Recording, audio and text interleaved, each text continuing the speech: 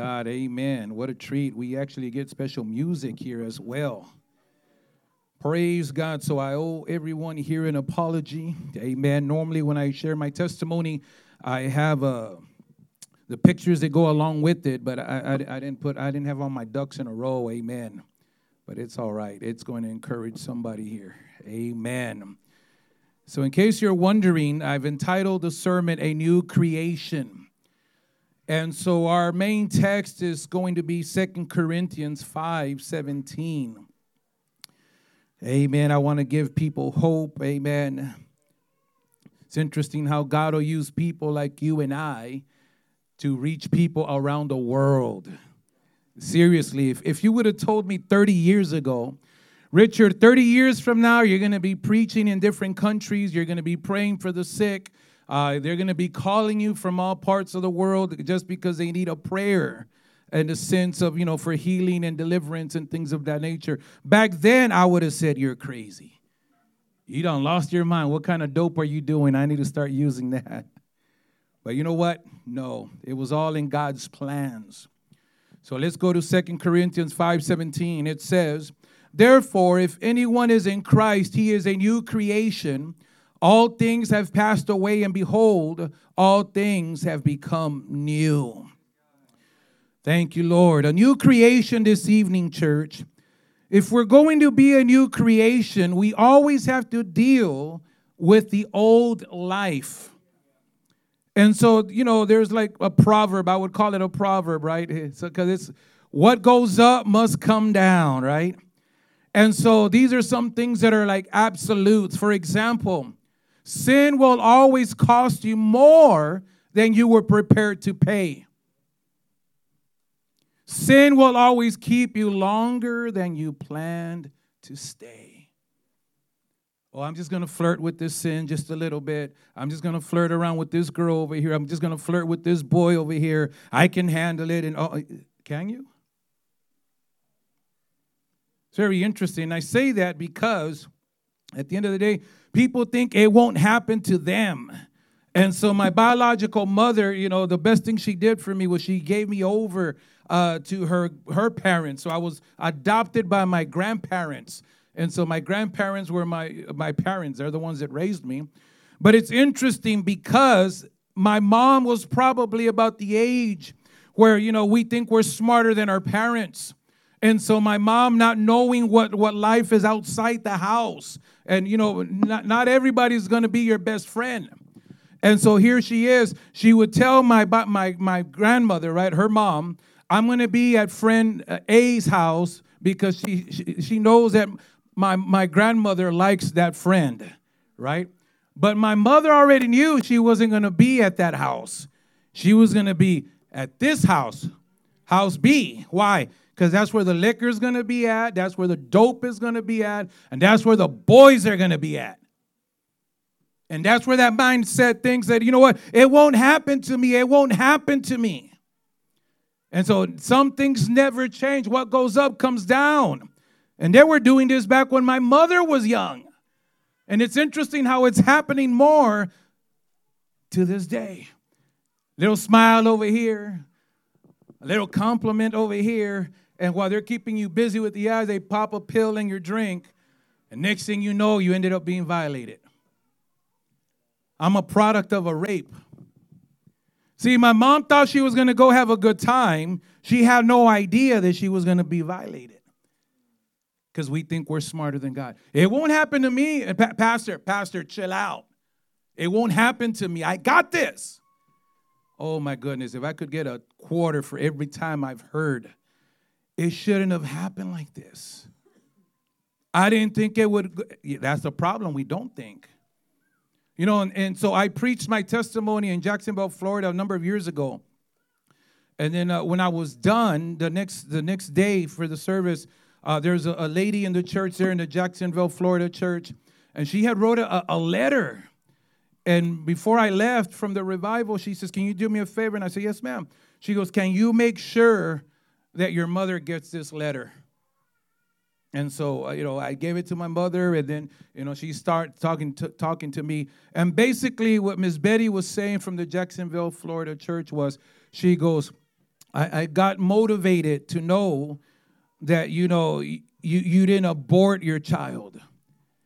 You didn't abort them. You actually gave them to your parents, and they adopted them and they raised them. And then at the conclusion of everything else she said in her letter, at the closing of the letter, she says, I wish I could have been as strong as you were when you went through that.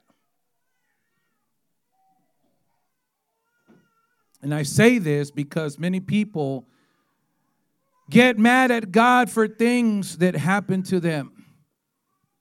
Bible says that God has put it in every heart to know right from wrong. We know when we're doing wrong. If you're having to hide to do your dirt, then you already know what you're doing. Kids that are a lot younger now, they know more about the laptop and the cell phones than their parents. Right? But when bad things happen to them, Pastor, how could God allow this to happen to my kids? I said, that's what happens when you're trying to be your kids' BFF and not their parents. I'm telling you, if they're 18 and under living in your home, you have every right to go all up in that phone and their laptop and whatever else they might have, especially those video games. I don't know what's in the end now, but back in the day, there was pornography in those, Grand Theft Autos. Had a mom that brought her son with me up to the pulpit, right, when we were pastoring the church. Can you pray for my son? He can't sleep. He's having bad dreams, da-da-da. And then so I said, you play any video games? And he's looking at me and he goes, yeah, I do. I said, what do you play? And he goes, Grand Theft Auto. And so I look at Mom and I said, Mom, have you seen that video game? No, it's a video game. Clueless. I said, may I recommend to you, Mom, that you sit down while he's playing that game and then get back with me. We live in a generation where parents don't want to be parents anymore. My goodness. So here my biological mother gives me to her parents, and they adopt me, raise me as their own. And, back in those days when you'd go to elementary school, pre-K or even kindergarten and all that, I already had anger issues. Kindergarten, first grade, you would have like, I don't know if they would call it like career day. Like you'd have to stand up, and my dad's a firefighter, and my dad's a plumber. And so I'm adopted by my grandparents. So all I could say is, my grandfather, he's my legal guardian. He served our country. He retired from civil service, things of that nature. But I can remember at an early age where, you would stand up and say those things, and then not knowing who God is at the time, I was mad at God. God, why does he have a father? God, why does she have a father? God, am I not good enough to have my own father? To do all the activities that all the other kids do with their parents. And so as a result of that, I had a lot of anger issues. And the best thing my grandparents could come up with, maybe we should put them in some karate classes. It sounds good. And it's like, oh, no. But I mean, it was a win-win for me. So they put me in there. They signed me up and all these different things. And so what happened is already having anger issues, they're going to teach you how to punch, how not to get punched, how to kick, and how not to get kicked, and all these different things, and you don't get in trouble. I was like, yeah, we can do this. And so I'm learning things, and then once you're learning things, you have to practice that with other guys there in the same martial arts schools and things of that nature. And then so eventually you're going to have to start competing. Right? You're going to start competing. Are you learning what they're teaching you? Right? So once you go into competition, it's like a bracket. If you win, you keep going up the bracket, things of that nature. And so for me, it wasn't really about winning or losing. For me, it was just, I can kick and I can punch them and I don't have to worry about getting in trouble. Let all that anger loose. And so here you have, the teachers that are teaching there in the martial arts school, the trainers, if you would. And then, so it's almost like, man, this guy has a lot of anger issues. Right, and so we would do the local tournaments there, and then we would go like different parts of the country as well to compete. But it was all the anger issues that they began to see, and it's almost like they got together and said, you know what, this guy has a lot of anger issues. And the main guy says, I think if we put him in there for money, I think he'll do good. Right, so I'm still a minor at this time. right? And so we're there. I probably my freshman or sophomore year probably. And so we're there and say, hey, we got you signed up for another tournament is what they said, but they lied, right? And so they say, hey, listen, we're going to another tournament. And so this was transitioning from amateurs into starting to get paid to fight. And so this is when we had the Hemisphere Arena there in San Antonio, Texas. And this was way before the UFC, in case you're wondering. This was traditional kickboxing. Amen. And so we're there, and so you get there, you register, you sign up, they put a bracelet on your wrist and whatnot, and then once you have the bracelet on your wrist, you have security with you, 1 or 2 guys with you and your team, and wherever you go, they go. Yeah, they're making sure you're not trying to go out the back door or anything. And then so, you start getting all warmed up and everything. This is my first time. I'm thinking it's a regular tournament, but it's not. All right, so the officials come in here, they go over the rules, things of that nature. And then so now they'll come and knock on the door, or they'll yell in the door, hey, it's time to go. And so as they're walking you and your team all the way to where you're going to go and engage in combat there, in the midst of that, people are cussing at you, throwing you some beer maybe, and all these other things. However, the ring announcer, my God, he plays it well. That's why he makes his money.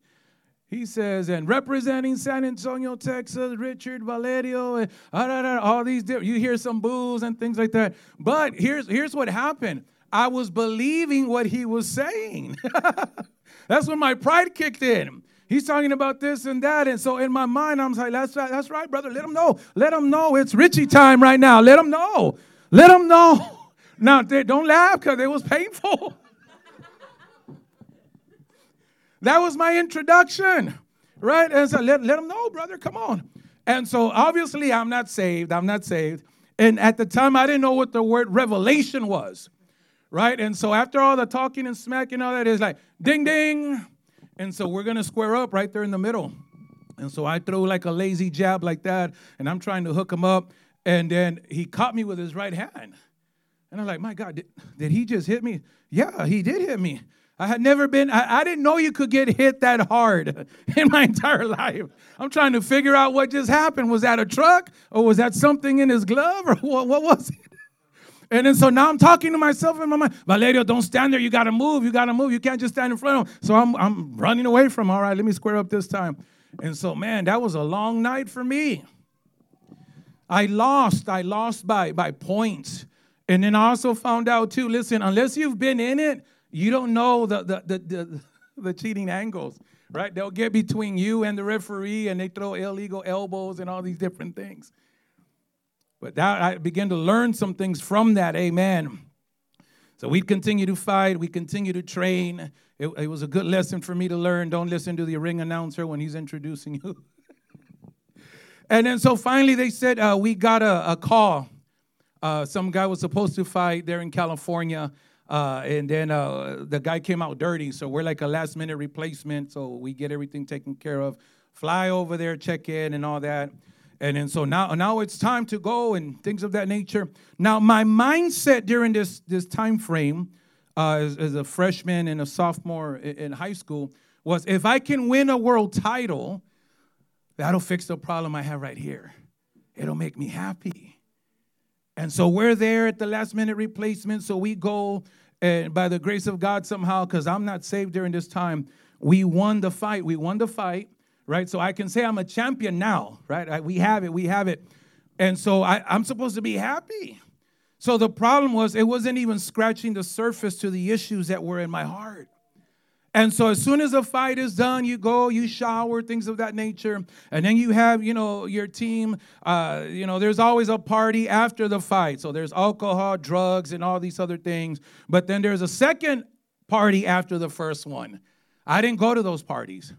I'm already tired of life. And so I just went back to the hotel room. I'm looking at myself in the mirror, and I'm looking at myself with disgust. Because I thought this was going to fix my problem. And it didn't. My last fight for money was probably my sophomore year there in high school. That's when I said, you know what, I'm done with that. How can you physically beat somebody and they actually win the fight? Like, are you kidding me? That's why they call it a business. Amen. And so I stopped from that, and so I got more involved with football there in high school, my sophomore year, going into my junior year. Back in those days, if you were half decent in the football team, you would be a little popular, in the school and things of that nature. And so, but back in those days, when you wanted to go talk to a girl, you had to go talk to her in person. I felt that one. You couldn't hide behind a computer. No. You had to go talk to them in person, like in person, like face to face. Pobrecitos, when we do marriage retreats, husbands don't know how to spit the game anymore, man. See, that's how I keep my wife. Ain't nobody gonna smooth talk my wife. Back in the high school days, she's surrounded by all her girlfriends and everything, and then you just walk over, smooth operator. Girl, did that hurt? What do you mean did that hurt? When you fell from heaven, girl? Let me have them digits. Phone number for some of you. And you just ignore all her friends. You go right directly to her. Are your feet tired, girl? Why would my feet be tired? Because you've been running around my mind all day long, girl. Let me get them digits. Let me get that phone number. Don't judge me. I wasn't saved. Oh, my goodness. And then you have the, Mom, but he says he loves me. He says he loves me. The problem was I told all of them I loved them. In my school, the other schools, I was venturing out in business opportunities, I was an unofficial, I said it, unofficial pharmaceutical representative.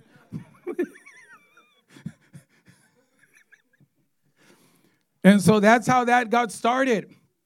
And so, it was the craziest thing. I would tell all these girls, you're the only one for me, things of that nature, and manipulate these girls, different high schools, things of that nature. What got me the most was that out of all the girls, only one father got in my face.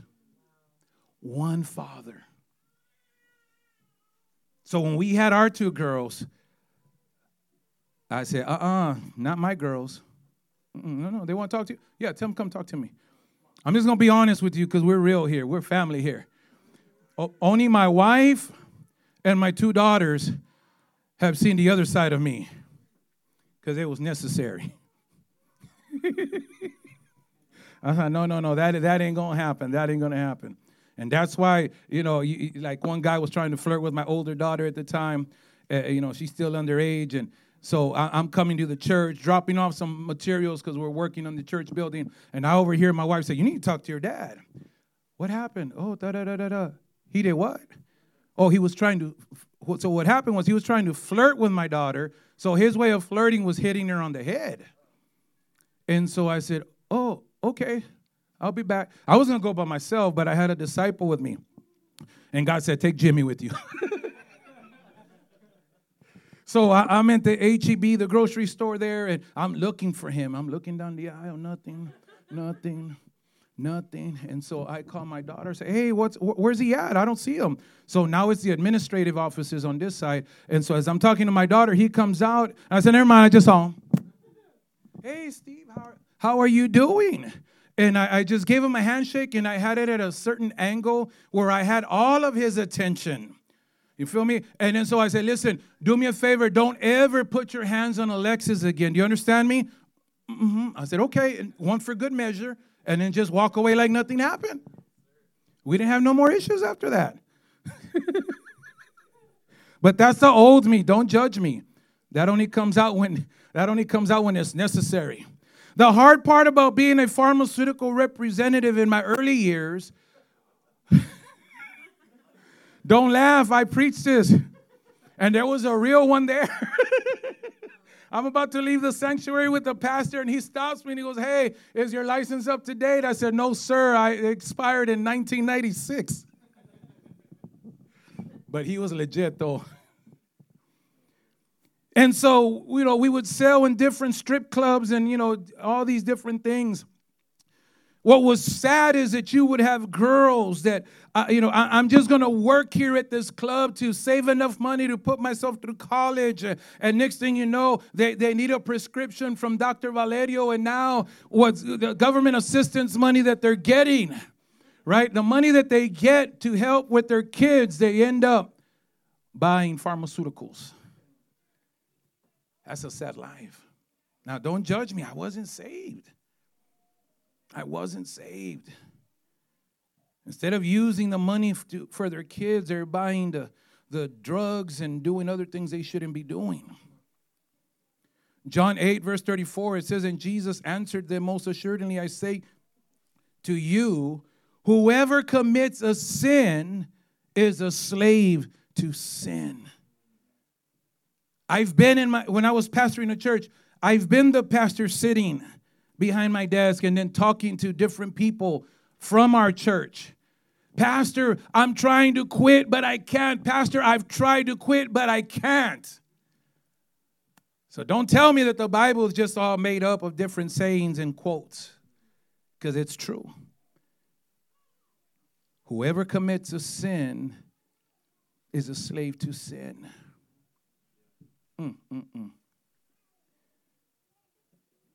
The truth must be told, amen. What goes up comes down. I was minding my business. So being a pharmaceutical representative, in between first and second period, I got rid of a lot of product. You know what I mean? Okay, and so by the time I get to second period, all I have on me is a dime of Coke, not Coca-Cola. That's all I have on me. But out of the whole high school, only one kid knew I had that.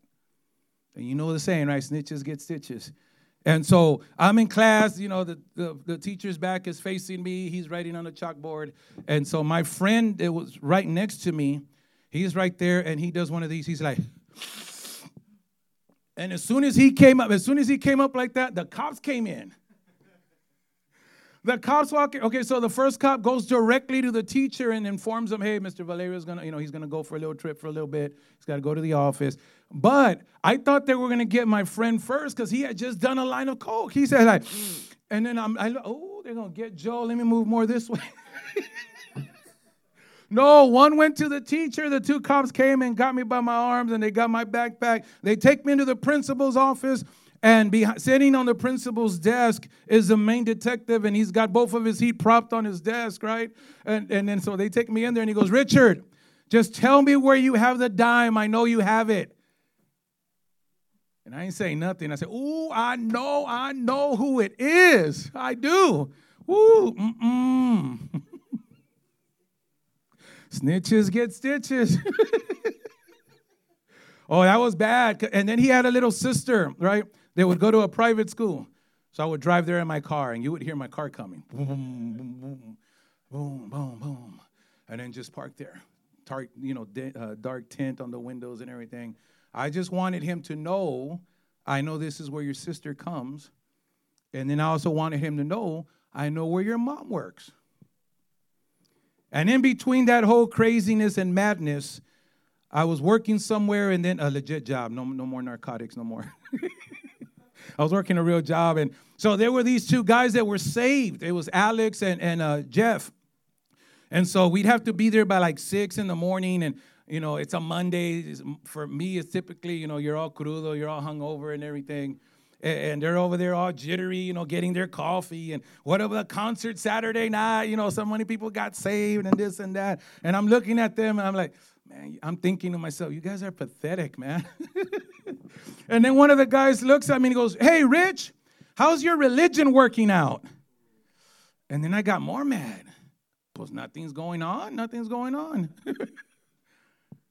And they began to witness to me. Come on, Rich, aren't you tired of the same reruns?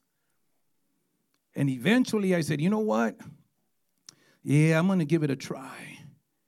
So February the 3rd of 1992, I turned 18. On Valentine's Day, February the 14th of 92, is when the popo came in and got me. Valentine's Day. But prior to them picking me up, they're at the high school. prior to that, I had already tried to commit suicide twice. Prior to that, first one was overdosing on pills. The other one trying to cut my wrist, and then so I dropped the ball as far as the pictures. I have the actual mugshot, and so that was prior to the mugshot. And then there's one more attempt after the mugshot was taken, maybe 2 to 3 weeks. I'm in my apartment on the 3rd floor. I'm tired of life. And so I get up from the living room. I'm walking through, and I go out in the balcony there on the 3rd floor. There's nothing but woods going this way.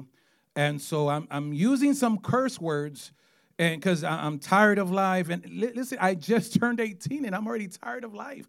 How can you be tired of life? You just turned 18. How do you get tired? By doing what the world says. If you do this, this is going to make you happy. Well, it didn't work with me. I'm sitting in my living room. I put the gun to my head. I pull the trigger, and it misfires. Click. And so now I get mad because you got to be kidding me. I can't even do this right. Blank, blank, blank, blank. And then that's when I go out into the balcony, and da-da-da-da-da-da-da, and boom. And then you just hear it. It was right there when I said, God, there has to be more to life. I just turned 18. And I remember my the guys that I would work with. Rich, aren't you tired of the reruns? Aren't you tired of the reruns? You need to come to church. But it's not just a Valerio problem. It's a spiritual problem. Deion Sanders, prime time. Millions upon millions of dollars professionally as an NFL player and Major League Baseball as well. He tried to commit suicide as well. He tried it, and this was his question. You have your teammates and things of that nature, and his question was, what do you do when you have millions of dollars in your bank account, millions, thousands of dollars in cash, a house and a car for every day of the week, and you're still not happy? That was his question. People in our churches want all that. I'm talking about people that have all that. They're like, my goodness. So he gets in his 4-door black Mercedes-Benz. He goes off a road, off of a bridge, and he goes into the river there. So somebody sees that. They help him out, things of that nature. When he was playing professional baseball, he's popping pills, different kind of things like that. And he said that his teammates would be like on the rail looking at the game going on, and they would see him. They see him popping the pills, but neither one of them tried to talk to him. They just let it be. Julio Cesar Chavez, he said he tried to commit suicide. He said he put the gun to his head, he pulled the trigger, and it misfired. Click. And so here's a man that's an icon, an idol in professional sports. If you've ever been in competition, and depending on how big the crowd is, it can be intoxicating, especially for a legend like Julio Cesar Chavez Sr.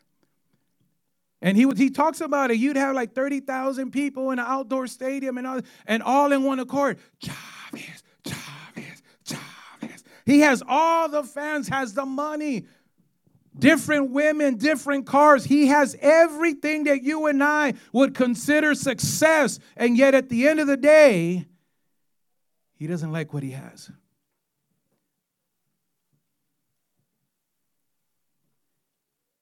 Looking for help. That's critical. Oscar de la Hoya, the same thing. The golden boy, Oscar de la Hoya. Worshipped all over the place.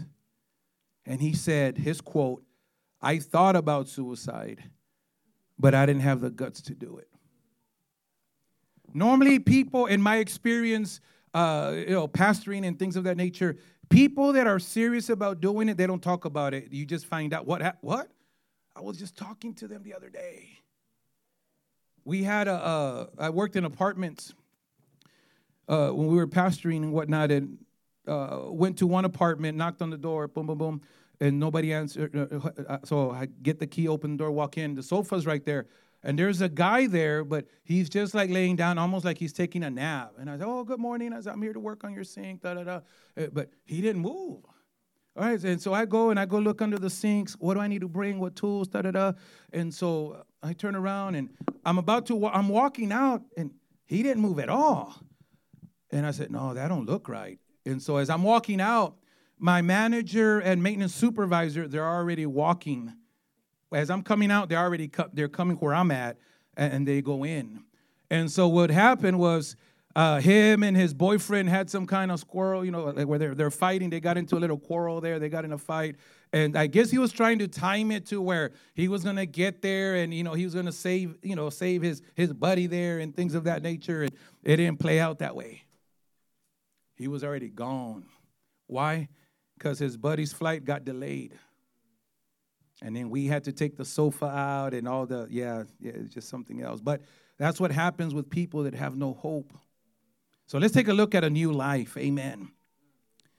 1 Corinthians 2:9, it says, but as it is written, eye has not seen nor ear heard, and neither has it entered into the heart of man, the things which God has prepared for them who love him. Did you get that? That love him, not the ones that are cursing at God.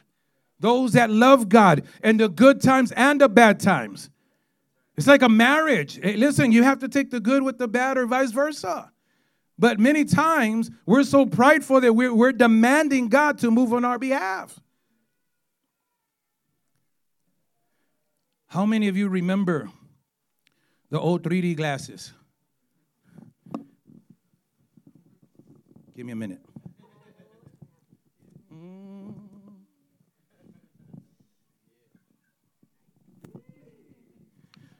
See, when I gave my life to Jesus, I couldn't see things, right? But then I put these on. I put them on, and the same problems are there. The only difference is now I see it through God's eyes. When God showed me that, it was one of those like, God, why didn't you slap me? God, why didn't you correct me during these times? It's interesting that God will not force himself on you and I. We have to allow God to discipline us from time to time. After all the bad things I had done, and yet here is God.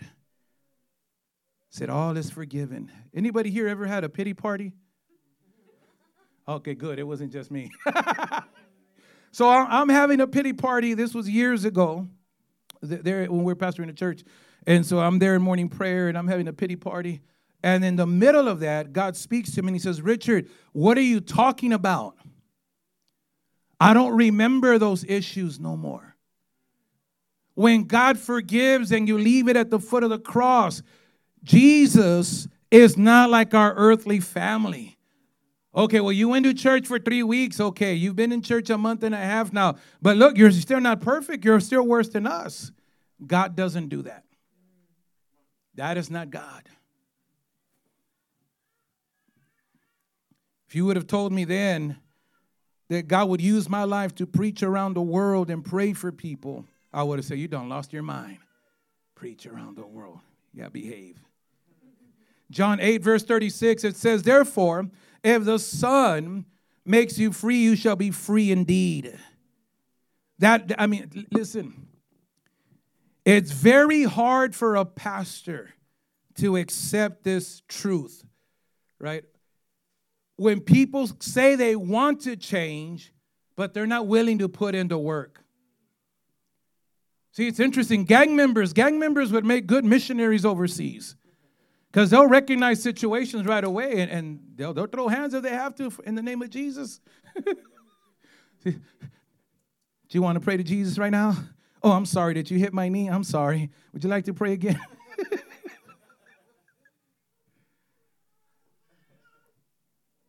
That is the most difficult part about pastoring in my experience in the years prior. But You give counseling. You show them what the Word of God says. You know, this is what the Bible says. You can read it in your Bible. You can read it from my Bible. It's easy to read. It's easy for me to explain or tell you this is what you should do according to the Word of God. My opinion doesn't matter. What matters is the Word of God. But then they'll listen. Oh, thank you, Pastor. Well, I so appreciate that you took time, you know, to help us and things of that nature.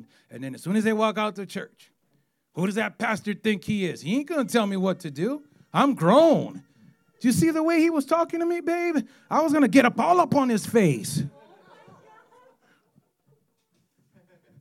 Don't laugh. It happens. How do I know? Because when they come back for the evening service, the poor little kids, they tell everything. Yeah, Mom and Dad. They come and tell everything. And that's because the man had pride issues. Listen, well, I'm where I'm at today because I've been corrected by my pastor. He's raised his voice. He's corrected me one-on-one. He's corrected me with me and my wife and I. And he's corrected me in front of my wife and our 3 kids. And the reason our kids are safe today is because after he corrected me and he raised his voice, Richard, what were you thinking? I said, that's the problem, Pastor. I wasn't thinking.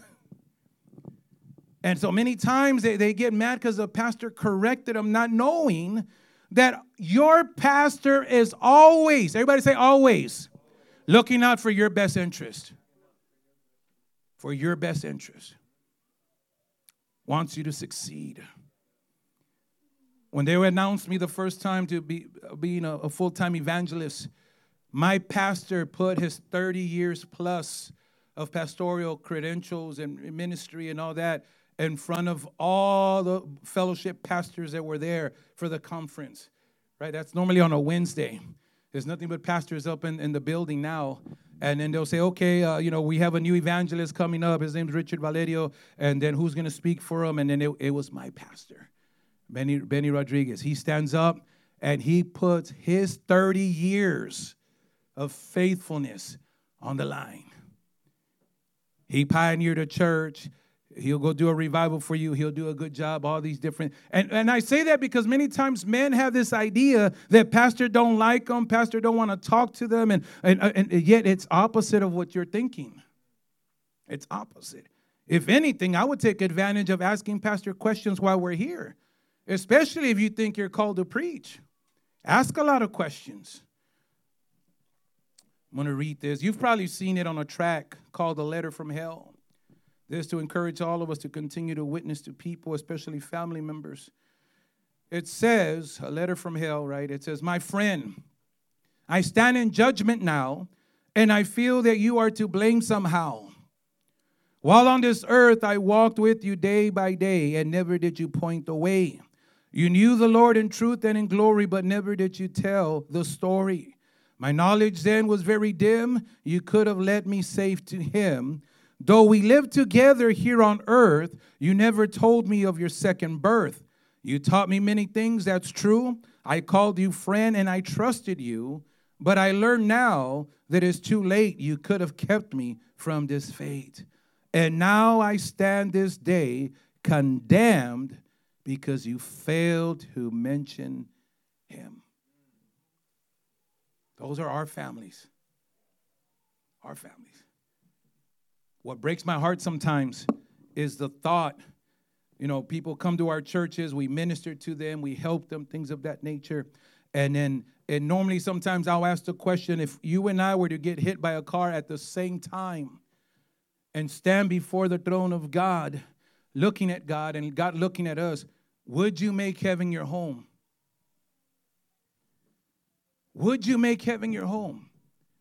I can picture as a pastor, it's like, God, I worked with them. I worked with him. I worked with her. God, I did everything I could, and I can picture God looking right back at me. No, I know, Richard. I know. I saw. You invested in their lives. And they're going to be, what does the Bible say? I never knew you. Not only were you mad at God, but you were mad at pastor too. You can't even imagine the pain that a pastor goes through when people in the church are going through rough times. Can you imagine standing before the throne and your pastor having to look at you and, why didn't you give your life to Jesus? Why didn't you do this? Why? I was trying to help you. Why? I can't help you on this side. To be separated from the things of God and God himself. I don't want my family members dying with me at the same time. And, well, you never said anything. You never said anything. Our responsibility is to let them know. Let them know, this is what the Bible says. Don't set them down for 4 hours. Just keep it very brief. There's no need to argue with them or fight with them. And if anything, what I did a youth rally a while back. And so what I encourage the teenagers to do is, if they don't want to pray for salvation, in other words, would you like to receive Christ as your Lord and Savior? If they say, no, I'm good. Okay, so before you leave, ask them if they need healing. And that begin to change things. Yeah, And so what happened is Sunday morning when we started the revival, the pastor mentioned, the evangelist mentioned, if they don't want to pray for salvation, ask them if they need prayer for healing. And so they ended up praying with like 6 different people on that one outreach for healing. For healing. And that was the youth, all the teenagers. They came back all lit up, talking to their pastor. Pastor, we prayed with this couple, their back pain, and they got healed. It changes the dynamics of the kingdom of God. The minute you're able to pray for somebody for healing and God heals them, your first reaction is you're not going to want to wash your hand anymore. This is the anointed hand. I pray for people with these hands. No. You can still wash them. It'll be all right. It'll still work. What a blessing it is that even the lady that was caught in adultery, right, as we get ready to close, the Bible says she was caught in the very act. And, of course, all the religious people, they bring her to Jesus and they know the law, right? And your word says you should do this. And I love the way Jesus handled that one. He who is without sin cast the first stone. And this is how you know conviction is real. Because one by one, they started to leave. I ain't going to say nothing. I'm just going to leave because I'm just as guilty. But if she had committed adultery, listen, it takes 2 to commit adultery. I wonder if it was one of their homeboys or something. I don't know. I'm just saying. But what does Jesus tell our sister there? Go and sin. No what? No more. No more. So if you and I get our heart right with God, and we know what Jesus would say, right? Okay, you've left it here at the altar. We're going to go ahead and cover that with the blood of Jesus. Now go and sin no more. Now, if God has already forgiven us of everything we've left at the altar, when we go back to our jobs or even back in our homes, why are we still condemning ourselves with that past that God doesn't remember anymore? If he's not recalling it, God's not like our friends and family. Well, you remember 5 years ago when you did this? You remember 18 years? It's funny how they can remember like 20 years ago. Like, what? I know, it's probably just my family that's like that. We need to accept the fact that when Jesus says it is forgiven, it's forgiven. Can we just be honest? How many of you right now go through life and you're still struggling with things that have already been forgiven? Raise your hand. See? Leave it at the altar. Leave it at the altar.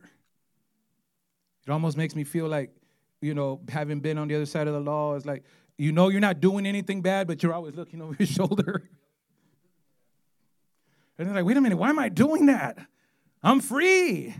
I'm going to close right here. Listen, the last time I had to go and report for probation, I got there early. My probation officer, Isidro Chamberlain, was there. He goes, Valerio, what are you doing here? What do you mean, what am I doing here? I got to report. If I don't report, you're going to call the law on me, man. So we're there, and then he talks to the receptionist. Do I have a time? Yeah. He goes, all right, Valerio, let's go to the back. So we go back there, and he goes, yeah, you don't have to come here no more. So what do you mean?